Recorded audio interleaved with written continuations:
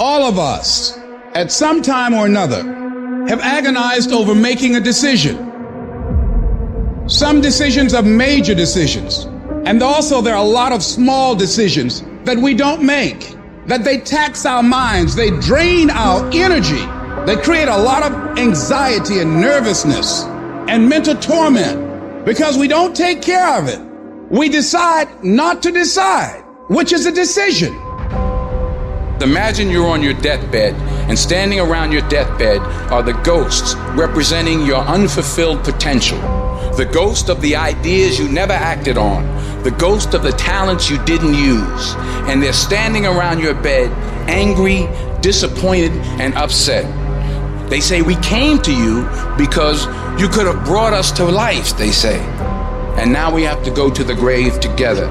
So I ask you today, how many ghosts are going to be around your bed when your time comes? How much time do you spend working on you? How much time do you spend every day working on your dream? What kind of investment have you made in you? If your mentality is, I can't wait to see what happens great to me in 2022, you are going to get fucking as a result. Life does not reward people who wait to see what happens. What you put in, you will get out. So if you want 2022 to actually be different, you have to not only be willing to visualize and manifest, you have to be willing to grit it out. You have to be willing to push through discomfort. Nothing that you're about to try or do or achieve that is worthwhile is going to be comfortable for you during the process of creating it. And I want you to take the word hope and I want you to throw it on the motherfucking ground and I want you to replace it with the word I will fucking do in 2022. Woe be unto you if you go into another year and waste another year with the old mentality while somebody's in the hospital begging God for the opportunity that you have right now. You better step into this moment.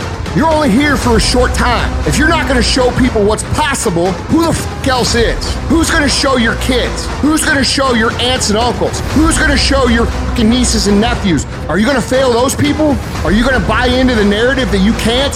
Stand up for your dreams. Stand up for what you want in your life. Decide that your life is so meaningful to you, that you love you and you love life so much that you're going to stand up for something you want.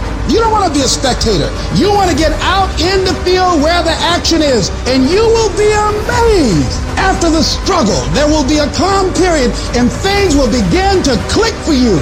Come out here with what you got. You don't have enough money? Don't worry about it. You got the dream. You must be patient, persistent, and positive no matter what. But aren't there some guarantees you can give us? Yes. You're going to die. You can't get out of life alive.